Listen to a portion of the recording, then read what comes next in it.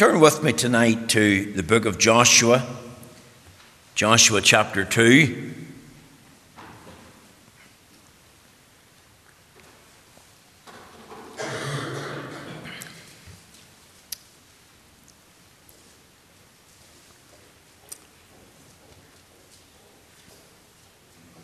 Joshua chapter 2. I'm going to read from verse 1. Let's hear the word of the Lord, reading, of course, from the Authorized Version. Joshua chapter 2, verse 1. And Joshua, the son of Nun, sent out of Shittim 2 men to spy secretly, saying, Go view the land, even Jericho. And they went and came into an harlot's house named Rahab, and lodged there. And it was told the king of Jericho, saying, Behold, there came men in hither tonight of the children of Israel to search out the country.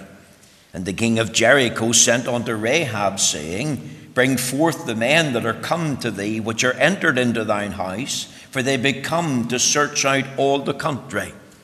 And the woman took the 2 men and hid them, and said thus, There came men unto me, but I wist not whence they were. And it came to pass about the time of shutting of the gate, when it was dark, that the men went out. Whether the men went, I wot not. Pursue after them quickly, for ye shall overtake them. But she had brought them up to the roof of the house, and hid them with the stalks of flax, which she had laid in order upon the roof. And the men pursued after them the way to Jordan unto the fords. And as soon as they which pursued after them were gone out, they shut the gate. And before they were laid down, she came up unto them upon the roof. And she said unto the men, I know that the Lord hath given you the land, and that your terror is fallen upon us, and that all the inhabitants of the land faint because of you. For we have heard how the Lord dried up the water of the Red Sea for you when ye came out of Egypt, and what ye did unto the 2 kings of the Amorites that were on the other side of Jordan, Sihon and Og, whom ye utterly destroyed. And as soon as we had heard these things, our hearts did melt. Neither did there remain any more courage in any man because of you. For the Lord your God, he is God in heaven above and in earth beneath. Now therefore I pray you, swear unto me by the Lord, since I have showed you kindness, that you will also show kindness unto my father's house, and give me a true token, and that you will save alive my father and my mother and my brethren and my sisters and all that they have, and deliver our lives from death. And the men answered her, Our life for yours, if ye utter not this our business. And it shall be, when the Lord hath given us the land, that we will deal kindly and truly with thee. Then she let them down by a cord through the window, for her house was upon the town wall, and she dwelt upon the wall. And she said unto them, Get you to the mountain, lest the pursuers meet you, and hide yourself there 3 days until the pursuers be returned, and afterward may ye go your way. And the men said unto her, We will be blameless of this thine oath, which thou hast made us to swear. Behold, when we come into the land, thou shalt bind this line of scarlet thread in the window, which thou did let us down by. And thou shalt bring thy father and thy mother and thy brethren and all thy father's household home unto thee. And it shall be that whosoever shall go out of the doors of thy house into the street, his blood shall be upon his head, and we will be guiltless. And whosoever shall be with thee in the house, his blood shall be on our head, if any hand be upon him. And if thou utter this our business, then we'll be quit of thine oath, which thou hast made us to swear. And she said, According unto your words, so be it. And she sent them away, and they departed. And she bound the scarlet line in the window. And they went and came unto the mountain, and abode there 3 days, until the pursuers were returned. And the pursuers sought after them throughout all the way, but found them not. So the 2 men returned and descended from the mountain, and passed over, and came to Joshua the son of Nun, and told him all things that befell them. And they said unto Joshua, Truly the Lord hath delivered into our hands all the land, for even all the inhabitants of the country do faint because of us. Amen. We know the Lord has stamped with his own approval and blessing this reading of Joshua chapter 2 in our hearing tonight. Now my text tonight is taken from Joshua chapter 2 and the verse 18. And my theme tonight is the amazing conversion of Rahab the harlot. Now these words were spoken by two spies from the camp of Israel to Rahab the harlot in her own house that was situated on the great walls of the city of Jericho. The city of Jericho is one of the oldest continuously inhabited cities in the world. It's known as the city of roses or the city of palm trees. It's also sadly a very wicked place. Think of drunkenness. You could think of stealing, adultery, cursing, lying, idolatry, blasphemy, sodomy. You could think of harlotry and bribery. This was the order of the day. False religion of the Canaanites flourished and thrived in Jericho. Jericho has been forever associated with the curse of God. After 40 years of wandering in the wilderness, the children of Israel under the leadership of Joshua were now about to enter into the promised land. And the first great obstacle that would hinder their progress in conquering the promised land was the city of Jericho. So consequently, two spies were sent out by Joshua to go and spy out the city and the surrounding countryside in general and report back to him privately. However, in the course of their activity, their presence was somehow detected in Jericho. We don't know how or who informed the king of Jericho of their presence of the spies in the city. The reality is, if it hadn't been for the quick thinking of a woman named Rahab, they surely would have been captured, no doubt tortured, and most likely executed. Rahab took these two men, hid them on the roof of their house, informed the king's guard that the men did come to her house, but they had left under the cover of darkness. She urged the soldiers to pursue after them quickly. She said to them by way of reassurance, For ye shall surely overtake them. The king's soldiers were sent on a false trail. Under the cover of darkness, Rahab let the men down the huge thick walls that surrounded Jericho at the side of her house, and thus they were able to escape and report back to their commanding officer.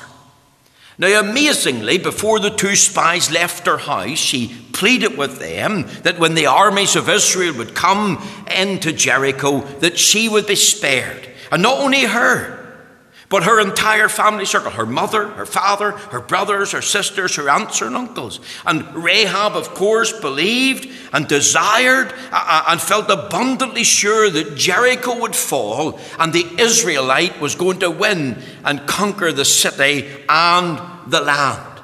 Rahab was really asking them for personal salvation, for protection of the spies. The spies made a strange arrangement that's found in the words of chapter 2, verse 18. It says, Behold, when we come into the land, thou shalt bind this line of scarlet thread in the window which thou did let us down by, and thou shalt bring thy father and thy mother and thy brethren and all thy father's household home unto thee. This was the condition that the pact was struck between Rahab and the two spies. And tonight, for a few minutes, I want us to look at the amazing grace of God in the life of Rahab the harlot and the wonderful transformation of her life by the power of God. And as we think of our series of messages, amazing conversions in the Bible, we've looked at Naaman, we've looked at Saul of Tarsus, we have looked at blind Bartimaeus, and tonight we're going to look at a woman called Rahab the harlot. And we're going to think about the amazing conversion of this particular woman. I want you to notice three things as you think about her conversion. I want you to think about the faith that Rahab declared. Now, notice the language of her faith. Joshua chapter 2, 9 to 13, that I've read in your hearing, records for us Rahab's statement of faith. Here she is sharing with the spies some of the thing that she knows about the true and the living God and his relationship with the children of Israel. Look at the text. Listen to her language. This is the language of personal testimony. This is the language of faith that she declares. Notice that she believes in the person of God. Look at chapter 2, verse 11. It says, "For the Lord your God, he is God in heaven above and in the earth beneath." And if you were to read carefully chapter 2, verses 9 through to 13, you'll discover that the word Lord and God is mentioned 5 times. And 5, of course, in the Bible is the number of grace. And this woman's had a gracious revelation brought into her hearing and her understanding about the person of God. For the Lord your God, he is God in heaven above and in earth beneath. In other words, he's the only living and true God. Look at verse 10. "For we have heard," and we'll pause there. How did she hear? She was a Canaanite. She's living in Jericho. James Montgomery Boyce, in his commentary on Joshua, suggests that this hearing came about probably through gossip. The various strangers that came into her house. If you look at verse 1, it says, "And they went and came into an harlot's house named Rahab and lodged there." Now you think of the many stories that were repeated by various strangers in her house of lodging, the things that they would have talked about. And they would have repeated what God had did in Egypt, how he dried up the Red Sea, how the children of Israel under God had slain the 2 kings of the Amorites. Remember, the Bible says that faith cometh by hearing, and hearing by the word of God. And Rahab believed this report about the person of God. She heard about the power of God. Verse 10, "For we have heard how the Lord dried up the water of the Red Sea for you when ye were come out of Egypt, and what ye did unto the 2 kings of the Amorites that were on the other side of Jordan, Sihon and Og." She even knew their names, "whom ye utterly destroyed." You see, she was thinking about the power of God. And she testifies that the terror is fallen upon us, and all the inhabitants of the land faint because of you. Look at verse 11. "And as soon as we heard these things, our heart did melt. Neither did there remain any more courage in any man because of you." It's all to do with the power of God. God is at work in and through you. She heard about the people of God. Notice the repetition, because of you. Verse 11, because of you. There's clear evidence in her mind that God was working in the hearts and lives of his people. God is with you. God is in you. God is for you. Something else, she heard about the punishment of God. You see, Rahab believed something in her heart. Not only about the person of God and the power of God and the people of God, but you heard that judgment was coming to Jericho. She believed that she was living in a city under the curse of God. One of the things that she believes and knows is that the city is doomed, that its days are numbered, and it will fall before the Israelitish army. And all the inhabitants of the city are going to die. The city will be burnt with fire. It will be left in heap as a fearful testament to the wrath and anger of Almighty God. And she was full of conviction. She was convinced the presence, the power, and the person of God was at work in the lives of his people. She had evidence. She cited it. God is at work in you. God is for you. God is with you. God is working through you. You see, I'm convinced tonight that Rahab, before she met the spies, was already an Old Testament believer. Before the spies ever entered into her house, I'm convinced that Rahab believed in the person of God, the power of God, the people of God, and the punishment of God. Her life was already changed. Her life was already radically transformed. She was a new creature. Doesn't the Bible tell us, if you listen to what Hebrews chapter 11 says, Hebrews 11 and verse 31, by faith the harlot Rahab perished not with them that believed not, when she had received the spies with peace. The Bible tells us if any man be in Christ, he is a new creature. All things have passed away and all things have become new. There's a story told of a street preacher being heckled by a man. The man was shouting, "You're dreaming, mate. You're asleep, mate." And a wee boy tugged at his coat and said, "Hey, mister, that's my daddy. Please leave him alone." For before he was a preacher, he was a drunkard. He beat up my mummy. He beat me. And I was often hungry and went to bed crying. And at times I had no food. And he was arrested by the police and he'd get into fights.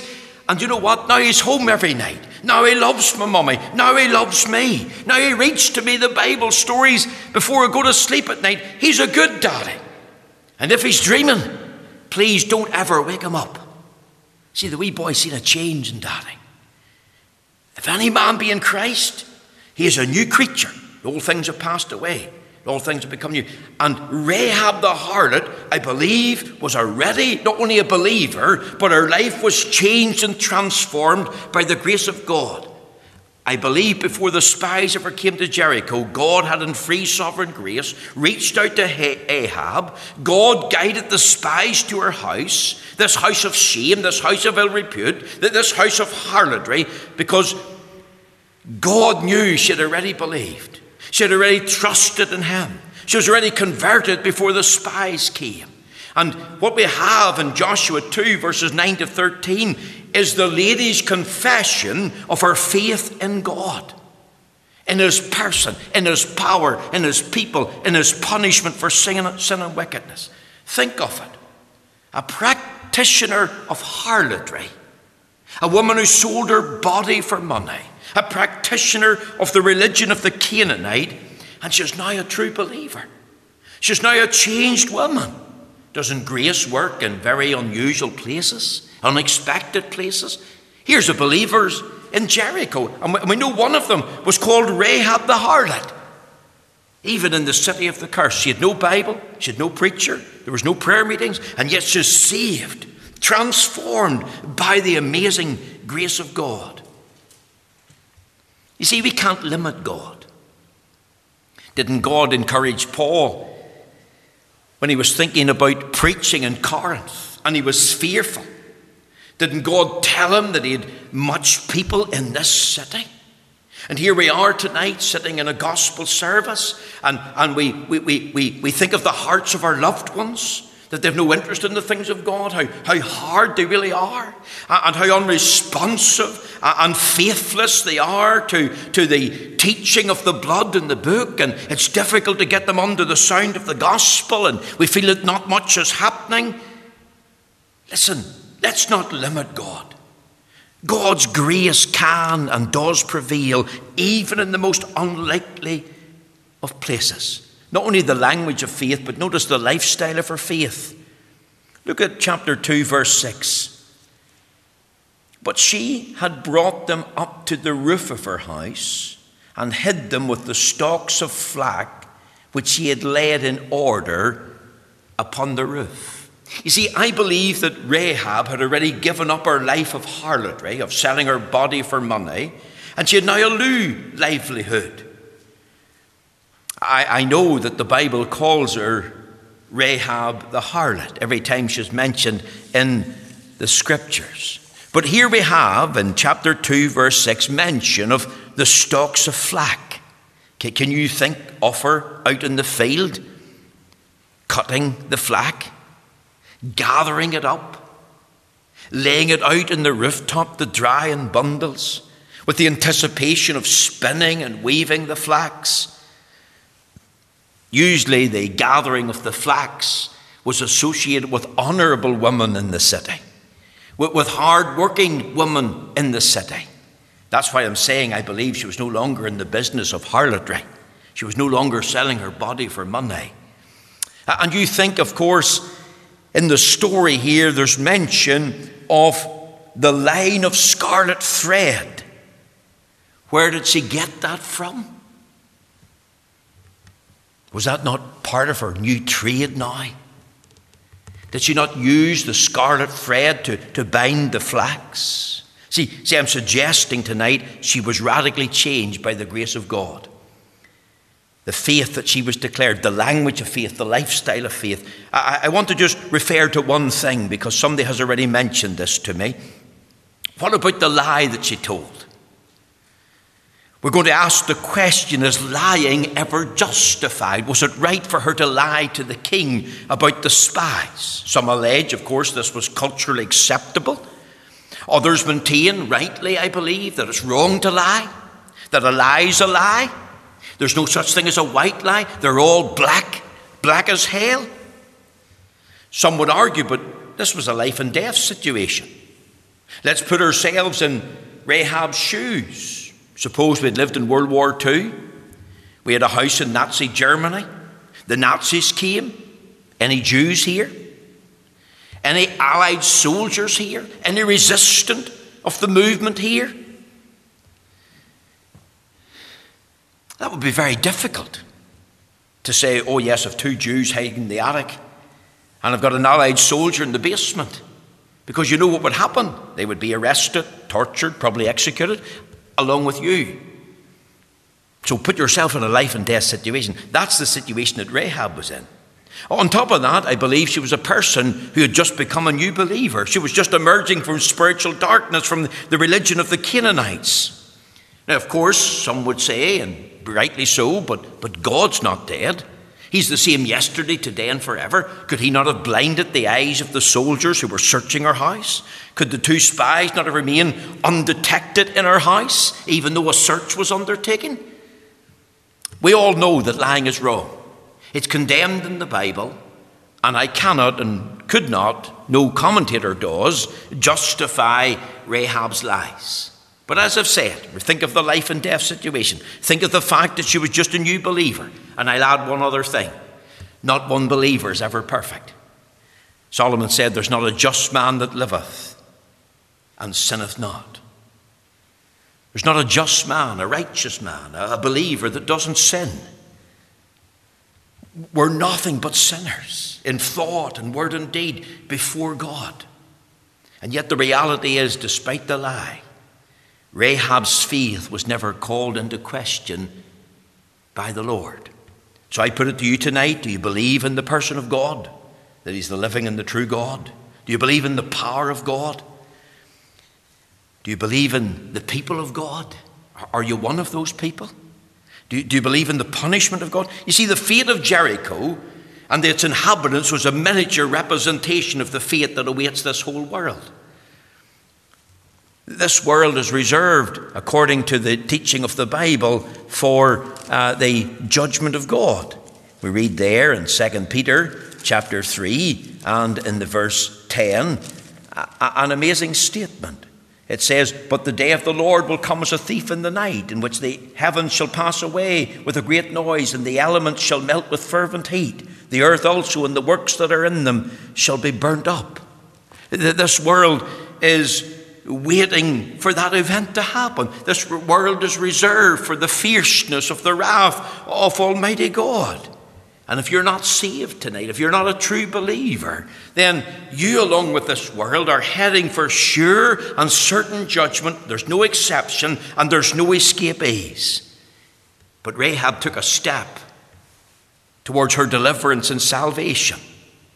There's no hope for her remaining in the place of the curse, except she believed, the faith that she declared. Notice, secondly, the fruitfulness that Rahab displayed. Rahab's faith was real, true, saving faith. A faith that was evidenced by her works. Her faith in God was proven by her works.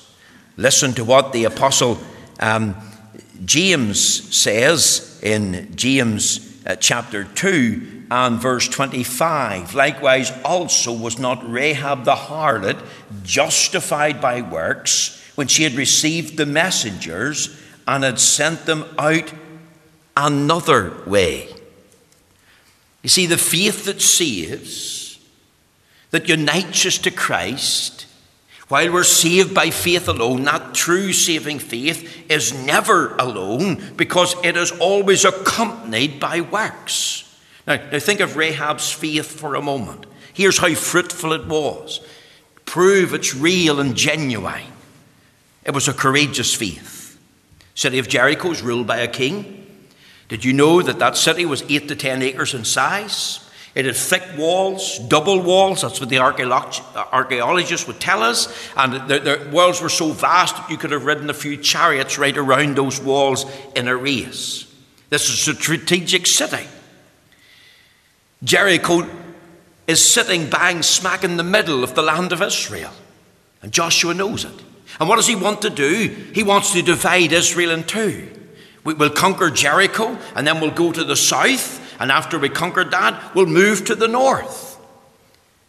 And Rahab played a part in that strategic downfall of Jericho.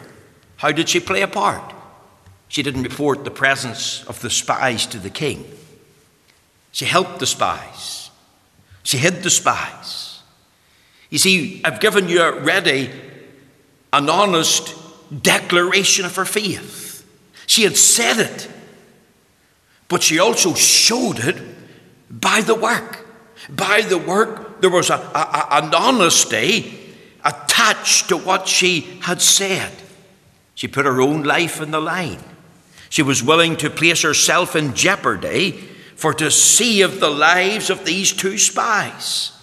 She had once lived a life of lust. That was in the past.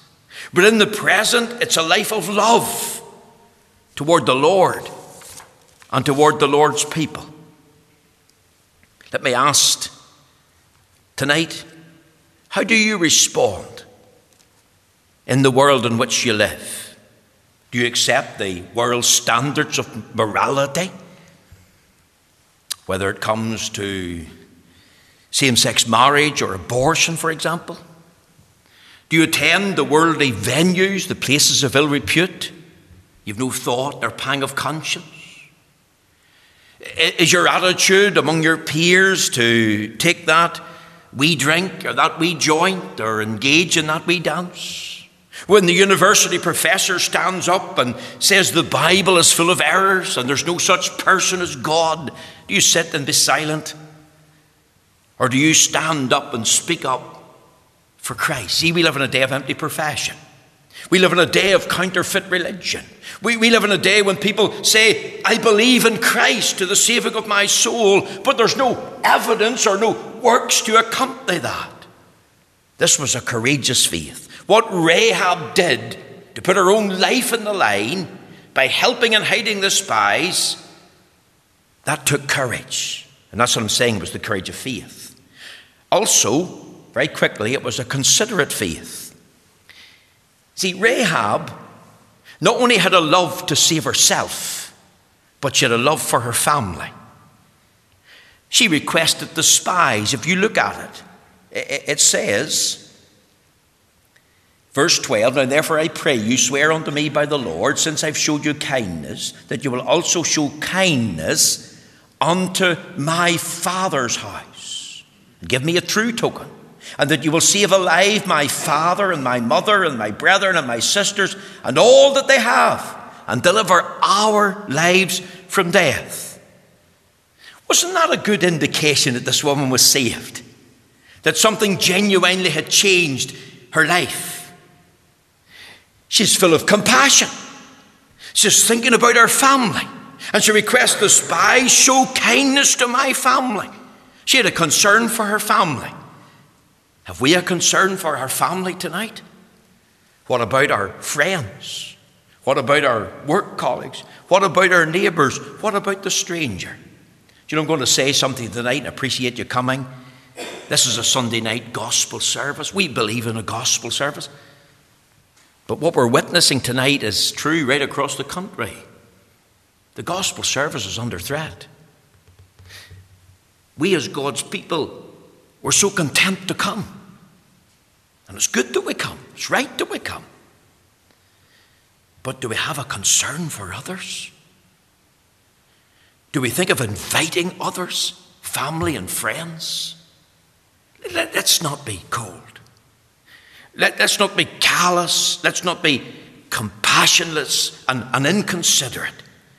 Rahab's faith was a considerate faith. She was thinking of others.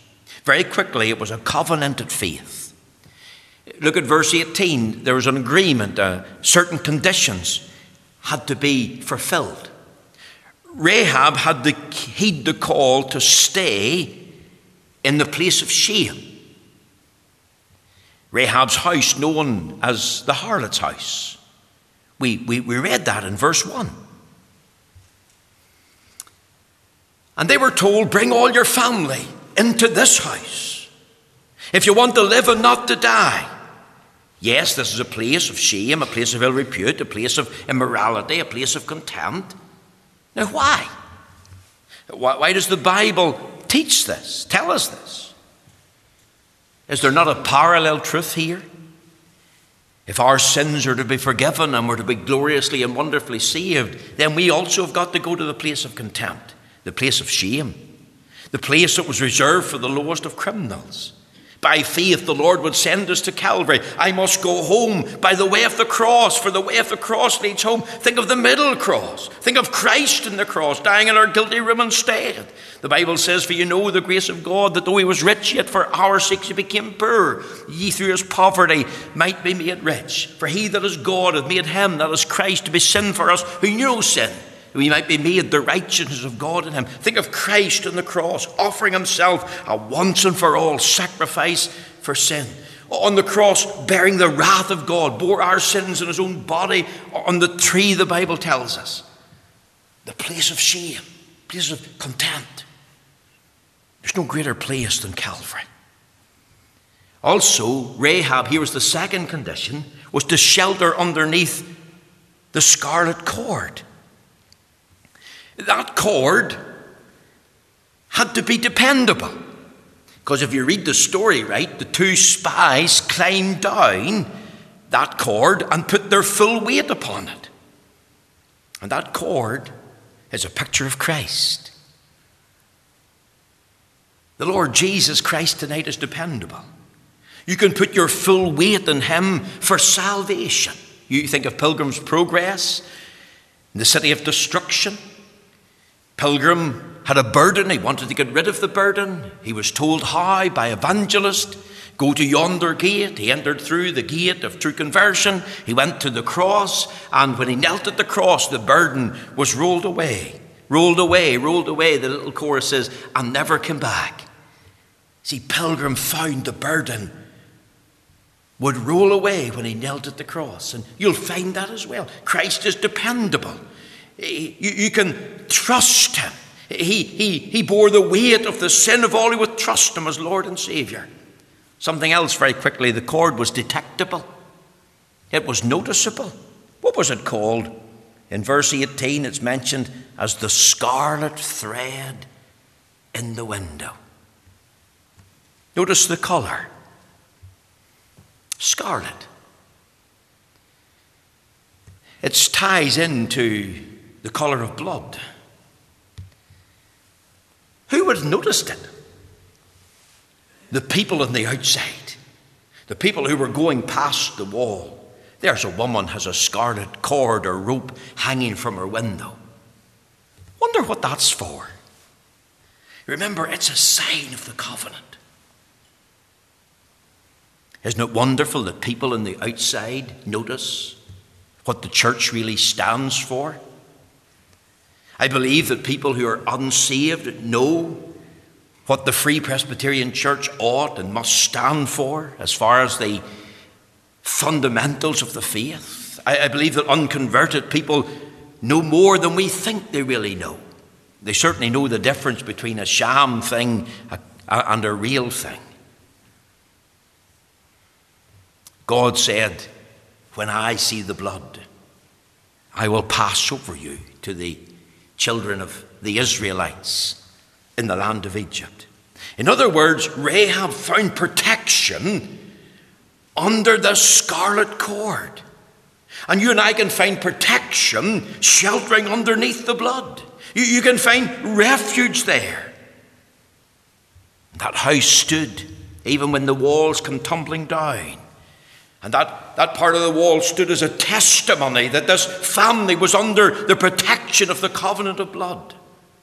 It was a covenanted faith. Stay in the place of ill repute and shame. Shelter underneath the red cord. Is that true of you tonight? The fruitfulness of your own faith? Is it detectable? Is it disclosed? I want you to close with this thought. The facts of Rahab that are detailed.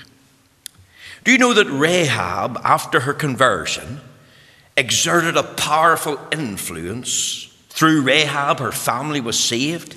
We read there in Joshua chapter 6, I believe it's in the verse 25, and Joshua saved Rahab the harlot alive and her father's household and all that she had. And she dwelt in Israel even unto this day. That was the day of writing. Why? Because she hid the messengers which Joshua sent to spy out Jericho. She had a powerful influence in her family. Did you know that Rahab became the wife of Salmon? Over there in the New Testament, in the book of Matthew, we read here in the genealogy of Christ, it says, and Salmon, verse 5, Matthew 1, begat Boaz of Rahab, and Boaz begat Obed of Ruth, and Obed begat Jesse, and Jesse begat David the king, and David the king begat Solomon of her that had been the wife of Uriah. Do you see the connection? She was the mother of Boaz. And this young man, Boaz, turned out to be a wonderful man of God. He turned out to be one who was full of grace and truth, one who was like Christ. She had a powerful personal influence, a particular influence, because her genealogy could be traced to Christ. A Gentile woman from the land of Canaan, now in the line of Christ. And I put it to you tonight, that's all due to the amazing, transforming grace of God. And these facts are detailed for us in the Bible, and we should highly prize them and thank God for them. And I ask this, what facts can be detailed about us? What influence have we got in relation to our home? And how are we living to be seen to be connected with Christ? I leave that thought with you. May the Lord bless you tonight, and thanks for coming.